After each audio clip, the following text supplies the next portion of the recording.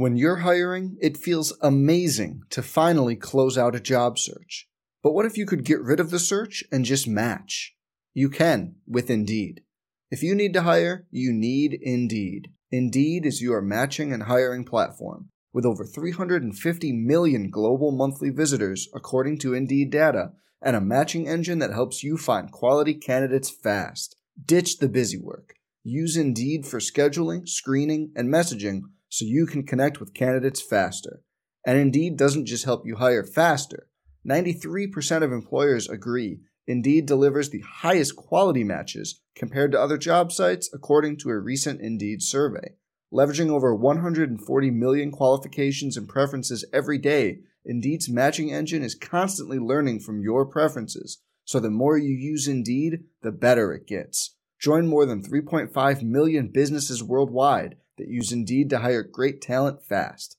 And listeners of this show will get a $75 sponsored job credit to get your jobs more visibility at Indeed.com/Blue Wire. Just go to Indeed.com/Blue Wire right now and support our show by saying you heard about Indeed on this podcast. Indeed.com/Blue Wire. Terms and conditions apply. Need to hire? You need Indeed. Hey, it's Kaylee Cuoco for Priceline. Ready to go to your happy place for a happy price? Well, why didn't you say so? Just download the Priceline app right now and save up to 60% on hotels. So whether it's Cousin Kevin's Kazoo Concert in Kansas City, go Kevin, or Becky's Bachelorette Bash in Bermuda, you never have to miss a trip ever again. So download the Priceline app today. Your savings are waiting. Go to your happy place for a happy price. Go to your happy price, Priceline.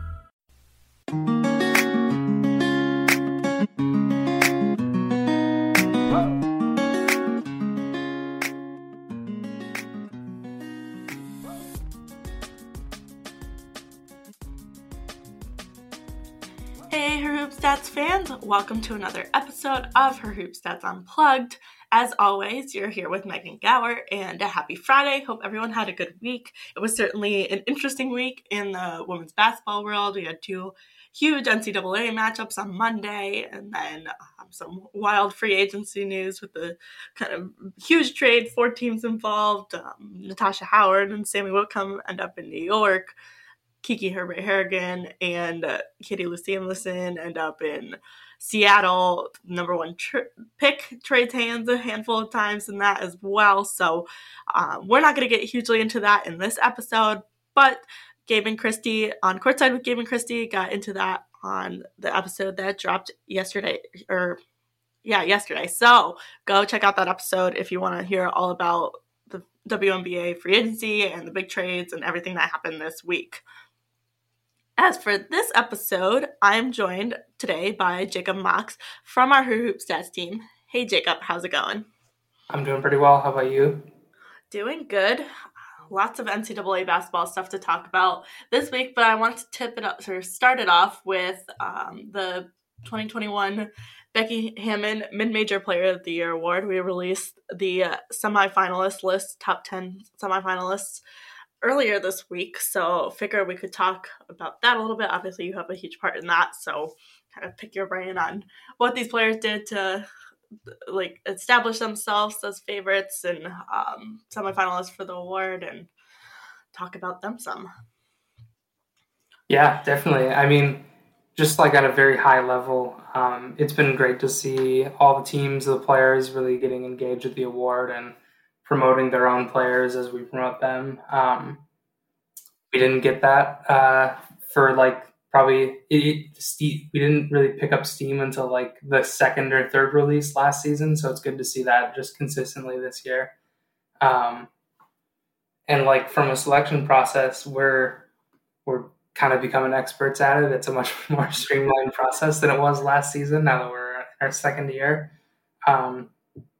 Yeah, it's a lot of fun looking at all these players. It's so difficult making these cuts because there are so many more players that we could honor that just you can only pick 10. So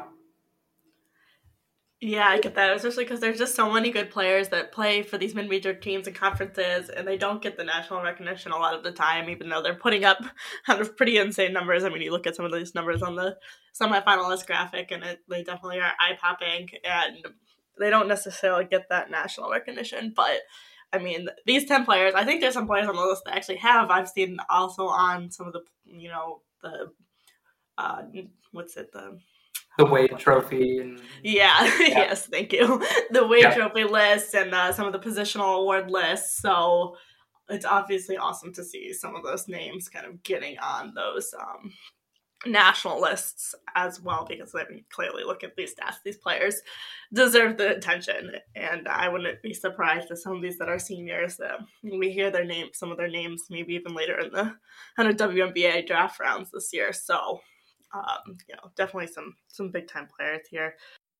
Yeah, I was gonna say that I'm really excited for this year's draft because I think that I think it'll be interesting to see if a larger number of mid-major players who are definitely like WNBA quality are going to take advantage of a lighter draft, knowing that they're more likely to get some of those spots than in a heavier draft like next season. So Yeah, for sure. I mean, lots of WNBA buzz this week, but I think there's been a lot of chatter about it clearly being a little bit lighter of a draft class, and the way the number one pick changed hands quite a bit this week. Yeah. People were pretty surprised about, but I think it does in a way say something about what this draft class is kind of shaping up to be. And there's a lot of uncertainty over who's even in the draft class, because there's some underclassmen that people are excited about, but then also everyone has another year, so people can stay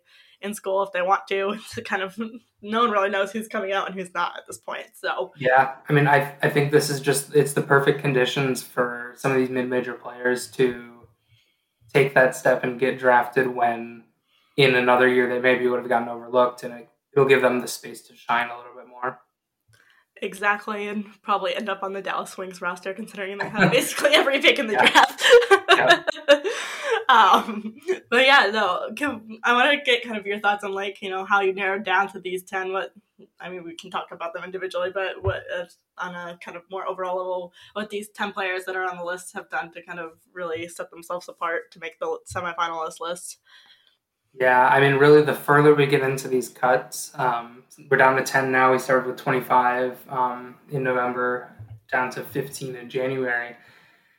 And we're at the point now where every player is a volume scorer. Every player is at least pretty good at efficiency, and there's kind of a trade-off between the efficiency and the volume. And some players do both. Some players just really excel in one of those categories.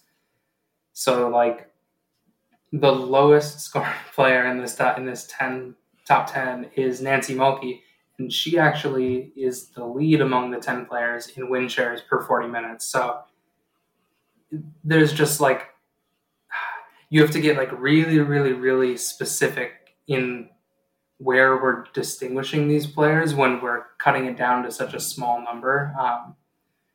It's been great having the win share numbers this season as compared to last year. It's really helping us. It's not making the decision for us, but it's definitely backing up or disproving notions that we had that we kind of didn't really have the exact evidence last season. So that's been great.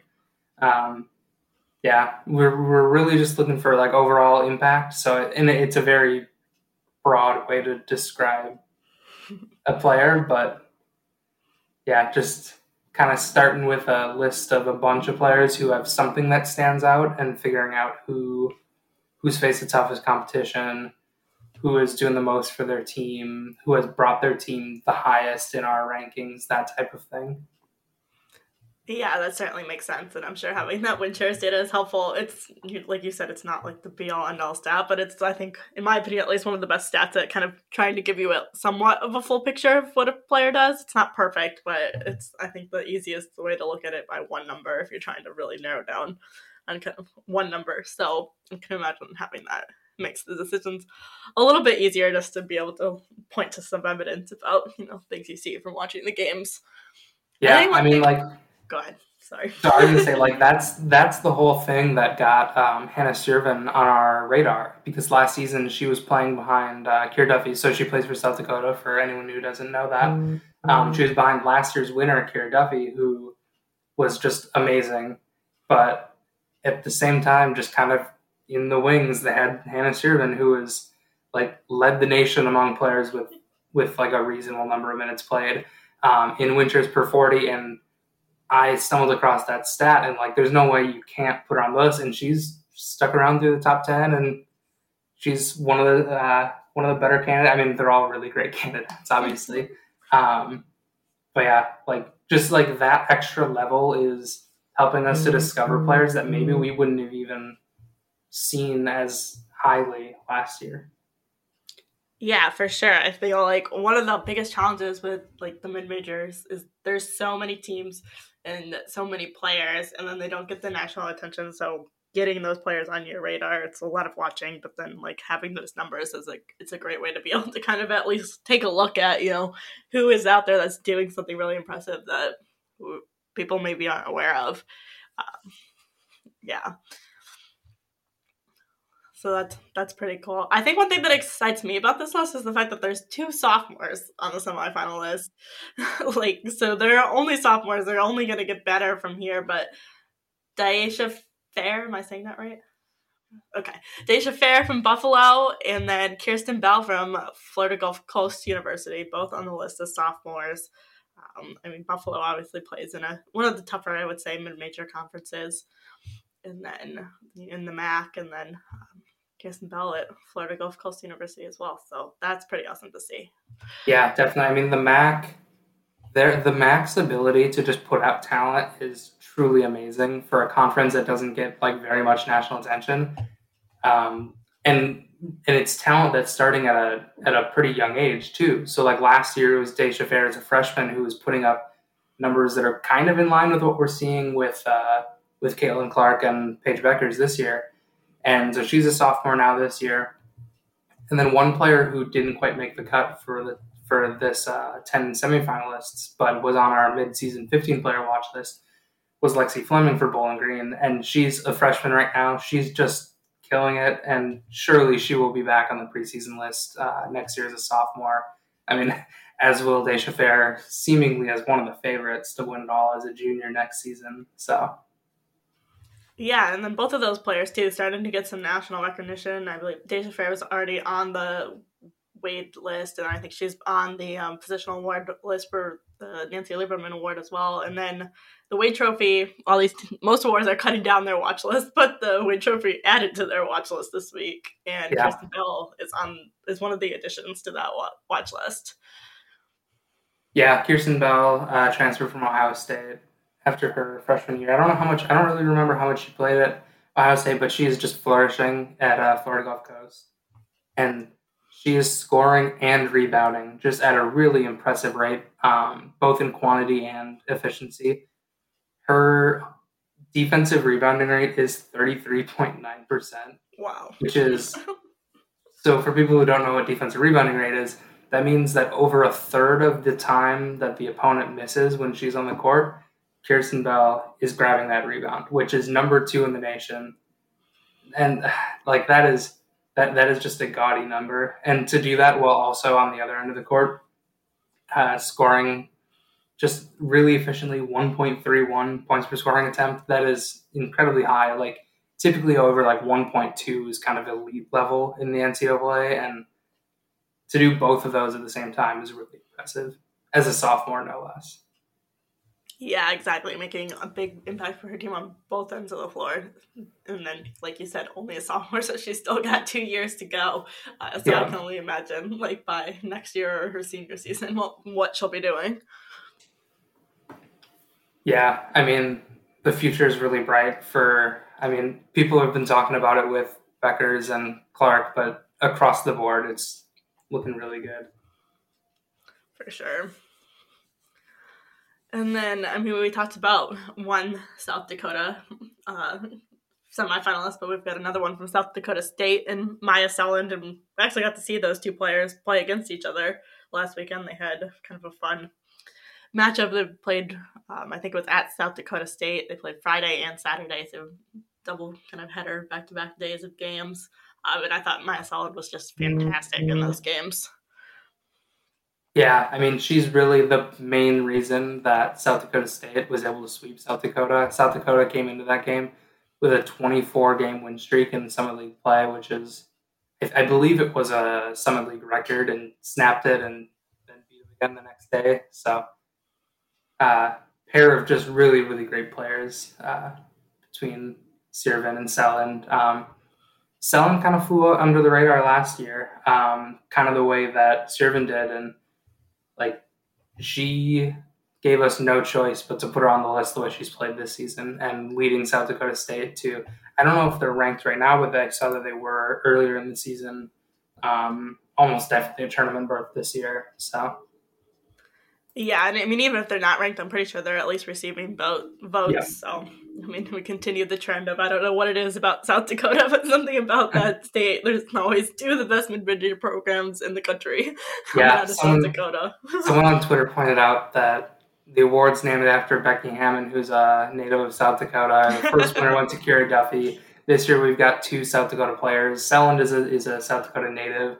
Sirvin's from over in Minnesota, where I'm from. But, yeah, something's in the water over there, apparently. That's pretty funny. I didn't realize that Becky Hammond was from South Dakota, but yeah, so she's kind of going back a little bit. She's actually from the same hometown as Kira Duffy, so cool. Kind of a cool hometown connection that first year. So yes, very cool for the first year of awards, and something about that South Dakota. Lots of good basketball. Yeah. Right. I feel like the other name we've got to talk about on this list is Chelsea Perry from UT Martin. I think at one point this season she was almost leading the country in points per game. She's not anymore, but still 25 points per game, 8 rebounds per game. A name that I've seen, I think, more in national attention, and she's been fantastic as well. Yeah, I mean, what's most impressive to me is she was in our list of 5 finalists last season. And she's gotten better in basically every facet of the game. She's scoring more. She's doing it more efficiently. She added a slightly more rebounds, just as many assists, way fewer turnovers. It's just really impressive. And she has an injury right now. I believe it was a hip injury is what it was reported. That is day to day. Hopefully that doesn't hurt her WNBA draft stock too much, but really excited to see her get back out there and lead UT Martin, hopefully to a tournament berth the way it's looking. Yeah, great. I think she's a name as long as hopefully that injury gets cleared up and we see some more of her on the court this season. But, I mean, either way, I think a player whose name people should expect to be called on draft night, I think it would be Absolutely. Pretty surprising if she doesn't get drafted in at least one of the rounds. Mm-hmm. Or, well, obviously it would be in one round, but if she doesn't get drafted, it would be surprising. Yeah. And in terms of other players who are really kind of pushing for WNBA, just like even just a chance. I really like Kiana Jeter this year. She was added to Dawn Staley's. I think it's just point guards that Staley has on her watch list, but she was on that list. She was really, really just a story that really took me back. So as a young child, Jeter was struck and hit by a car, recovered from that, and then just 2 years ago, she was struck by multiple stray bullets at a funeral, and she's just back out there, number 2 and number 3, I believe, in the nation in scoring. No, she's number 2 now. She's kind of gone on a run lately, but her story's amazing. She has a lot of drive, and I'm really rooting for her to get picked in the WNBA draft. So. Yeah, that's an incredible story. I didn't know that, but yeah, incredible story. And then, I mean, to be able to overcome some stuff like that, just in general, but then to be able to overcome that and be among the elite players in NCAA for women's basketball is very impressive. Yeah, I mean, from a school like Towson too, they're not one of the mid-major blue bloods, so that's kind of an oxymoron, but one of the more, they don't give the most press among all the mid-majors. So especially being there, really great story to see her succeeding and thriving. For sure. Anyone else on this list you want to highlight before we jump to anything else? Yeah, so I mean, we can't not talk about Anastasia Hayes at Middle Tennessee. So she's leading the nation in scoring. I think she added several points per game over last season, and the main way she's doing that is she's getting to the line just an absurd amount. She's averaging 11.4 free throw attempts per game, which is tops in the nation. And I mean, those are free points. So if you can excel at getting to the line, you can really bolster your scoring numbers pretty quick. So, and then sure. and then also kind of going back to so Blanca Milan for Maine. She's definitely one of the players that does not get a lot of press up in Maine, but so she played, I believe, only 6 games last season. She looked great. She was on our watch list, but she suffered a season-ending injury, so she wasn't able to be on any of the further watch lists, but she bounced back. She's scoring more points than she did last year prior to that injury. She's just like a great player that does not get enough press up there in Maine. Definitely wanted to make sure we touched on that. Trying to look through the list. Who else? Yeah, it's kind of similar story, not injury-based, but Nancy Mulkey last season just kind of had a difficult second half of the season for Rice, but this year she's not looking to have any of that second half decline. She's leading Rice to kind of a sneaky solid season. They're up there in the 20s in our her stats ranking, and a lot of that is due to Mulkey. She scores a decent amount, but she does so very efficiently, and she rebounds really efficiently, and she also blocks 3.1 shots per game, so that'll always help. Yeah, for sure. I feel like Rice is a team we haven't really heard about this season, and they are typically pretty good. I guess not having Erica Gumake, who obviously brings some name recognition, maybe has hurt why they're not in the kind of national realm of attention so far this year, but I feel like a mid-major team that's also pretty solid. I mean, Agumake definitely helped put them on their map, but they've been very good over the last few seasons. Absolutely. Cool. Well, that was fun, and people go watch these games on. I feel like all of their games are on ESPN Plus, so tune into these players. They're fun to watch. Yeah, worth just as much hype as some of the national attention ones. So yeah, spend $5 or $6 a month and just watch all the mid-major stuff you can. Even if it doesn't include one of these 10 players or any of the 25 who are on the preseason list, just pick random games, watch them. You never know what you'll stumble across. It's a numbers game. I think we discussed this last time I was on the podcast, Megan, but it's a numbers game. If you just watch as many games as you can, you're going to watch some really, really good games. So. Right. Yeah, there's tons of really great basketball going on in the mid-majors. We've talked about it on here for sure before, but I don't know. I like going on ESPN Plus and just flipping on a random game and seeing what happens. Figuring out what games are in the fourth quarter, what games are in overtime, that type of thing. Exactly. And I'm sure we'll be seeing some of these players in the NCAA tournament. So kind of when you're making your bracket, some sneaky knowledge for teams that might upset someone.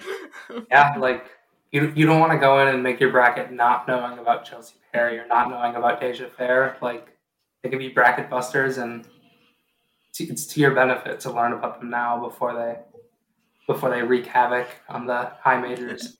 Exactly. So I'm excited to see some of these players in that NCAA tournament when we get there. I think everyone's starting to really look forward to March. But, speaking of March, though, we also put out a bracketology piece this week. So getting on that March hype train.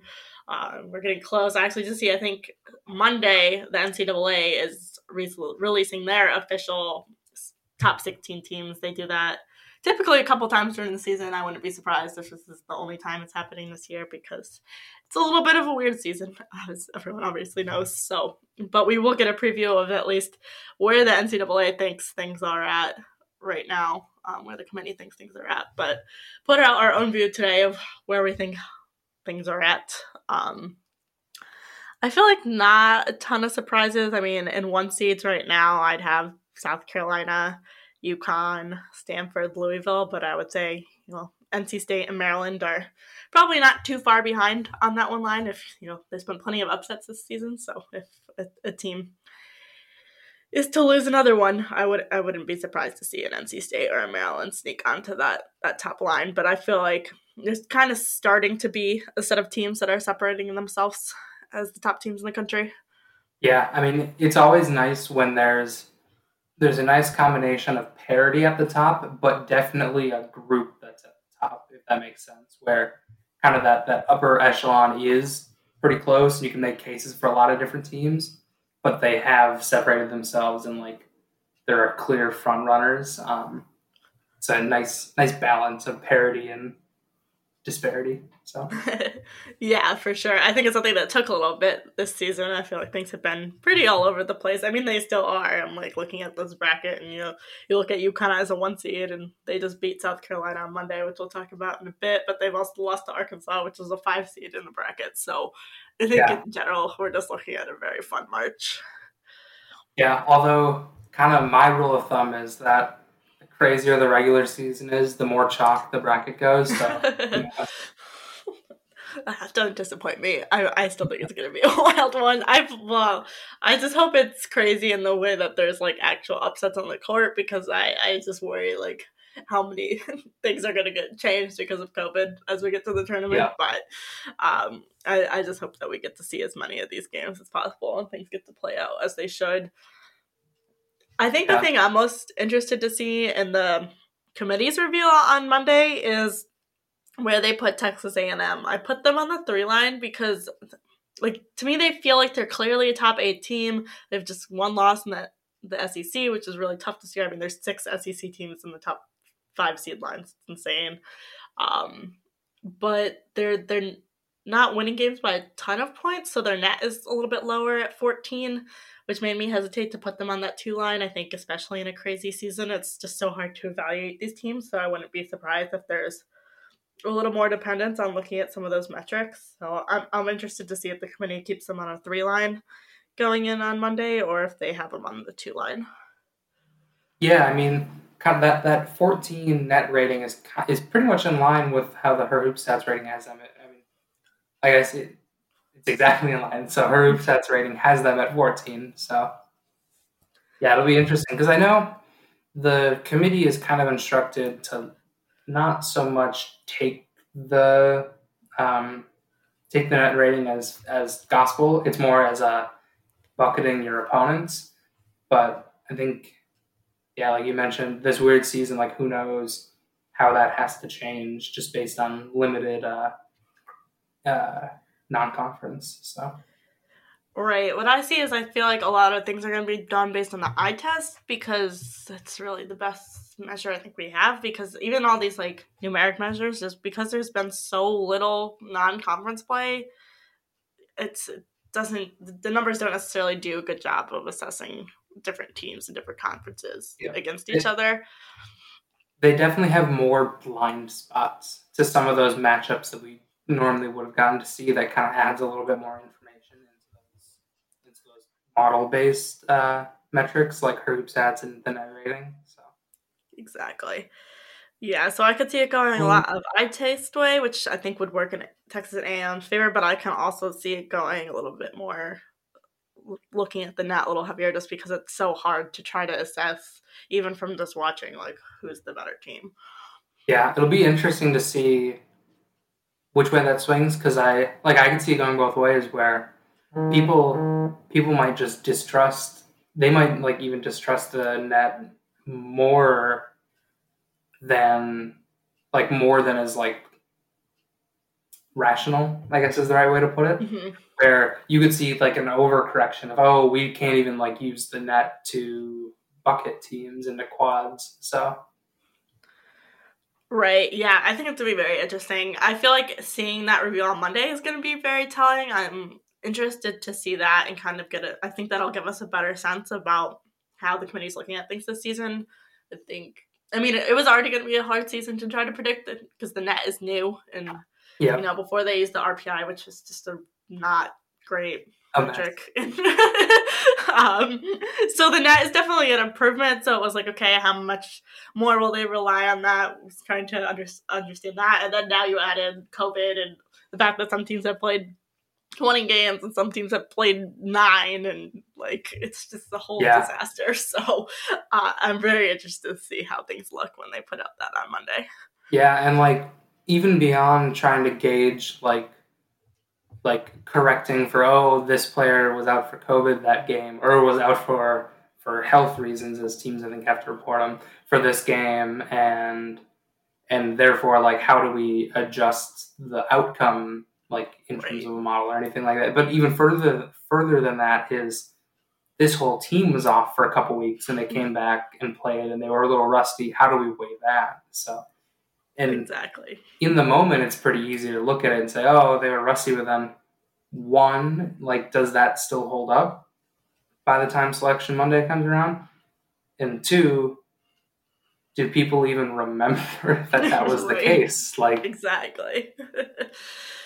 Yeah, I think it's going to be very interesting to try to figure out, like, I would not want to be on the committee this year. Like, it just seems really difficult. I think everyone needs to cut them slack when they don't like their decisions this year, because I think it's just a really, really difficult task to look at everything that's happened this season and put teams into a seedings. And I think it's someone's seat is going to mess up, or someone's going to get left out that maybe shouldn't have, which happens every year anyway. But I think in particular, like, this year is just a lot more challenging. So it's going to be interesting to see how it all shakes out. But I do think that reveal coming Monday will be interesting. I think the other thing I'm interested to see is kind of who's the overall number one when they put it out Monday. I have South Carolina right now. I've seen some people say, UConn moves into that spot with their win on Monday. But to me, even with that win for UConn, the South Carolina strength of schedule is just so much better. They're still undefeated in the SEC. It feels like to me, it doesn't really matter. They lost that UConn game in overtime too. It's such a close game. To me, I'm like, okay, these are two pretty evenly matched teams. So I give South Carolina the edge there with their strength of schedule and the resume that they have. Yeah, I would just kind of using the eye, or not. So there's kind of a couple different like tiers of the eye test, but looking at the eye test using her hoop stats rating, I like UConn by a little bit.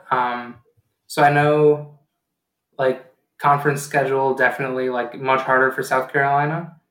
But I think that even despite that, I would still lean UConn just by a little bit.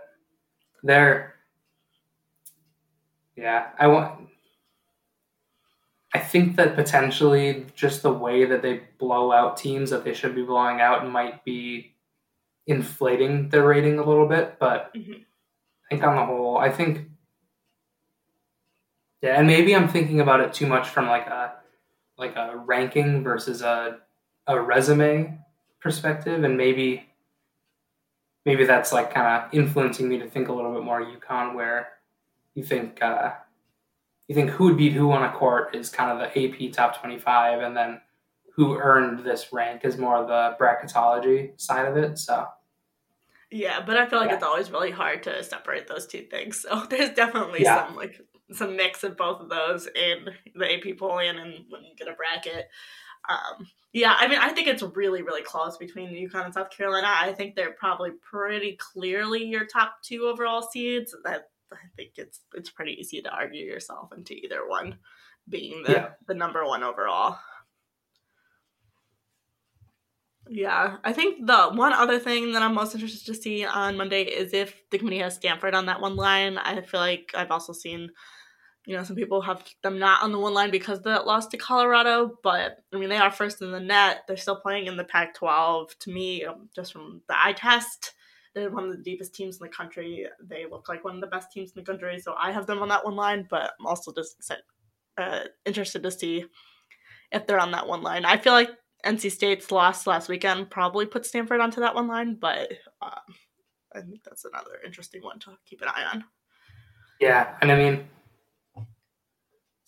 it's just with fewer games being played, like those single games are going to have such a big difference at this stage. So, yeah, I could definitely see. That kind of goes both ways, though, for both of their Right. less than ideal losses. So yeah, it's kind of a toss up the way I see it.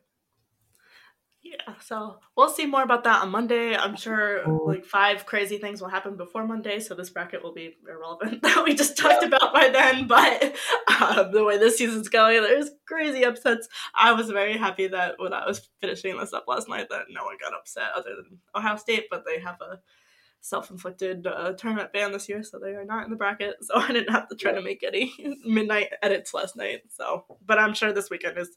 I feel like something about the weekend basketball. Sunday's usually a big NCAA women's basketball game, and there's always lots of upsets. So I'm sure it's coming. All right. Well, we talked about UConn and South Carolina quite a bit in the bracket, but should we talk a little bit more about the big game on Monday? I mean, UConn wins it in overtime, but it was a thriller pretty much down to the wire. Fun game. Kind of one of those games that makes you, like, I mean, granted, pretty much every basketball game makes me miss, like, normal times with fans in the stand, but definitely one of those games that would have been, like, a sellout crowd, like, a lot of fun environment to watch as well in normal times. Yeah, I think people talk about, like, the legacy that Paige is building already this early in her career, and I think it kind of hits a little bit harder if there's a lot of fans there, right. and I think for that game, and I also think for that her big shot against Tennessee, like, I don't know, I think that a player with her hype, it's a bummer that she doesn't get to play in front of just like raucous crowds. Exactly. I mean, from a perspective of just like those moments are huge moments. They're like UConn hasn't in the last few years played in a lot of particularly close games, so there hasn't been a lot of big moments like that. And now she's got 2 of them in one season, and moments that would just be bigger if you had the crowd reaction, and then at home against South Carolina, like the student section and everything that comes with that. But I also, to me, I'm like bummed, right? Like, she's the type of player that's so good, and everyone's missing out on a year of seeing her play in person. Not just UConn fans and UConn home, but like all these schools where she'd be playing on the road, like in Big East games and stuff. Like the opportunity to see her play in person. I don't know. I feel that way about a lot of other players. I felt that way when Oregon came to UConn last year, and I was like, gotta go see Sabrina in person. Yeah. So, I think probably the last time I was on the podcast, it was leading up to South Carolina playing at Iowa State, and my friend who writes for the Iowa State student newspaper, I told him, like, hey, I know you're not the women's reporter, but get a credential if they'll allow more people to get credentials. Like Aaliyah Boston is like a generational talent. Like, it is absurd the things that she's able to do as a sophomore and the things that she did as a freshman. So. Yeah, exactly. And it's like people are missing out on these players. I mean, luckily a lot of them are young, so there's going to be plenty more opportunities to see them in the college game live in person, but it's still just such a bummer to like not be able to see them on the court. And then you look at like the seniors that are really good and will be drafted this year. It's a bummer not to get to see them on the court. But I mean, it's just disappointing. Kind of on that note, I'm really curious how senior nights are going to go. Because like road games and stuff like that, they're limiting who you can interact with post game, and there's that to a certain extent for the home teams as well. So it'll be interesting, like how scaled back it has to be, and how socially distanced it has to be, and how that changes the energy and the emotion there. So something I hadn't even thought about until just now, but could definitely impact that in a really interesting way. Yeah, for sure. I think we'll see it starting, I want to say this week. For some reason, it's like Louisville's last home game is already this week. They must finish most of their conference date on the road, because I saw Jeff Walsh tweeting about Dana Evans' senior day today. So it's coming this week. So they've got a road slate to finish out. But yeah, it'll be interesting to see how that goes. I mean, I know a lot of schools, well, I think Louisville actually allows fans, but I'm going to say like UConn has allowed friends and family at games, and I would, like, I know they're supposed to limit contact, but I like highly doubt that if these players parents are traveling to the game, they're not letting them see their parents. So Yeah. I do hope that, I mean, it's unfortunate that they won't have the big crowd and like the send-off that they would have deserved, but I think they should at least be able to have the, on-court type stuff that they would normally have for a senior day. Yeah, and I'm trying to think of a way that they can do that send-off virtually, but just from watching the NFL draft where they had fans from home, it's there's no energy there. They're just yelling at a camera. There's no heart in that. So yeah, it'll be interesting for those teams that aren't having true crowds at their games, how they can try and replicate that feeling. So yeah, I'm sure they've got a lot of creative ideas that they're doing. So it'll be fun to see. Hopefully they'll show some of that on the broadcast and stuff, so we get a sense of how they're being creative to do that. Yeah. Going back to what we were originally talking about, so yeah, sidetracked there, but big game on Tuesday. I mean, like you said, that Paige Becker shot is what seals it for UConn. Definitely a home court bounce there on that three. Kind of goes up above the backboard and shot clock and comes back down and goes down. But I think overall, it just was back and forth all game long. A lot of fun to watch. It was an ugly game, but still a lot of fun to watch. Yeah, I mean, I was busy leading up to basically a couple minutes left in regulation, so I got to skip past all the less than fundamentally sound basketball and watch the really exciting part, just kind of the way my schedule worked out. But yeah, I mean, you mentioned it before, for that to be Becker's second major shot of that caliber is really impressive this early on. It very much a home court bounce. Then that almost adds to the drama of it. That will be remembered. I don't know about more than the Tennessee shot, because maybe the Tennessee one is a more deeply rooted rivalry. So there's a little bit more history there, obviously, but yeah, I think that and such a high home court bounce that almost reminded me of the Kawhi Leonard bounce, where that becomes an integral part of the moment more than if she just cashed it and went about her way. So yeah, I mean, for sure. I think it's already, I guess, made its way into UConn's highlight reel video that they show pregame. So it's already kind of cemented in history a little bit. But I mean, she's 15 games into her career. I think that was kind of one of the most striking things about this game. It was Paige Beckers on the UConn side, and then Aaliyah Boston on the South Carolina side that had the biggest games. And it's kind of these two young talents that are obviously going to eventually be huge WNBA stars that have just been fantastic, kind of battling it out, obviously playing during this position, so they weren't directly battling with each other, but that's kind of what it felt like. It felt like it was the Beckers versus Boston battle for who was going to win this game. Yeah, I mean, those marquee matchups between two-star players, that is so good for the sport, and the fact that they're young, we're going to see maybe not always those two players, but there are a lot of combinations of great head-to-head matchups that we're gonna see over the coming years. Just the way this young talent has kind of really, really exploded over the last couple seasons. Yeah, I agree. I think it's gonna be super exciting, and over the next coming years, but even come March, I think there's so much young talent right now that we're gonna get to see, hopefully against each other in the tournament. So all coming back to March, but I'm starting to get really excited for it. It feels like it's something that's definitely going to happen. I feel like all season I've been holding my breath that they're not going to maybe they should have canceled the season, but that they were going to cancel the season. Yeah. And tried not to be excited for March, but at this point it kind of feels like we're just steamrolling ahead towards that. So I'm starting to get very excited.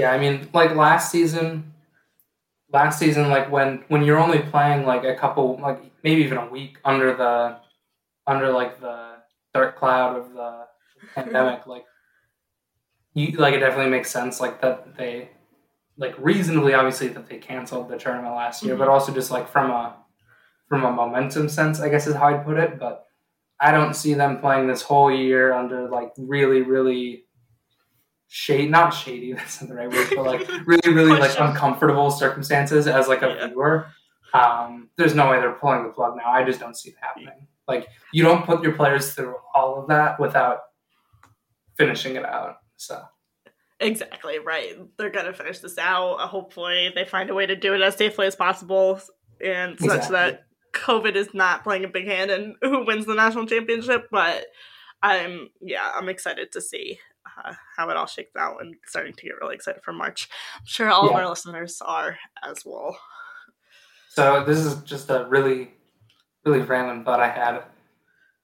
If somehow, I guess there's two routes this could go. If somehow UConn benefits, like let's say like their Elite Eight opponent can't play and they just get like a bye into the next round, the uproar, the claims of conspiracy from every fan base that is not UConn, and vice versa. Like, if it happened against UConn, like, would that be enough for like at least for a year for people to just kind of like ease off on like the whole crying foul about UConn bias? Maybe. We'll see. That's funny though. You are correct. If it happens in the favor of UConn, we will never hear that. Yeah, that was where my mind went first, and then I kind of was wondering, like, in the other direction, how bad something would have to go against UConn for people to like lay off them for a little bit. Yeah, probably they still won't lay off. They'll lay off for like a week, and then it'll be off right back. They'll lay off for like a week, and then Paige will win National Player of the Year or something, and everyone will be back up in arms. I was going to say that it'll die down for a little bit, and then people will remember that they have FUD coming next year, and it's only going to be worse for, quote unquote worse for their teams. Yeah. It's probably a topic for another podcast, but like from everything I've heard, she's supposed to be better than Beckers, and I just can't really imagine that at this point, so it's going to be interesting to see. Yeah. All right, well, thank you for hopping on, Jacob. Yeah, definitely. Anytime. That's all for today's episode. Thanks for listening. Be sure to rate, like, and subscribe to the podcast on whatever platform you listen to us on. Also, make sure to check out the stats site at herhoopstats.com. Lots of great NCAA stats, and our Her Hoop Stats ratings are live, so you can check out our ratings of all the teams in the NCAA. Also, make sure to check out the WNBA stats, and then our WNBA salary cap sheets and all the stuff you need for WNBA free agency. You can follow us on social media at Her Hoop Stats on all platforms, and make sure you are subscribed to our free newsletter on Substack to get all of our best content straight to your inbox. Thanks again for listening.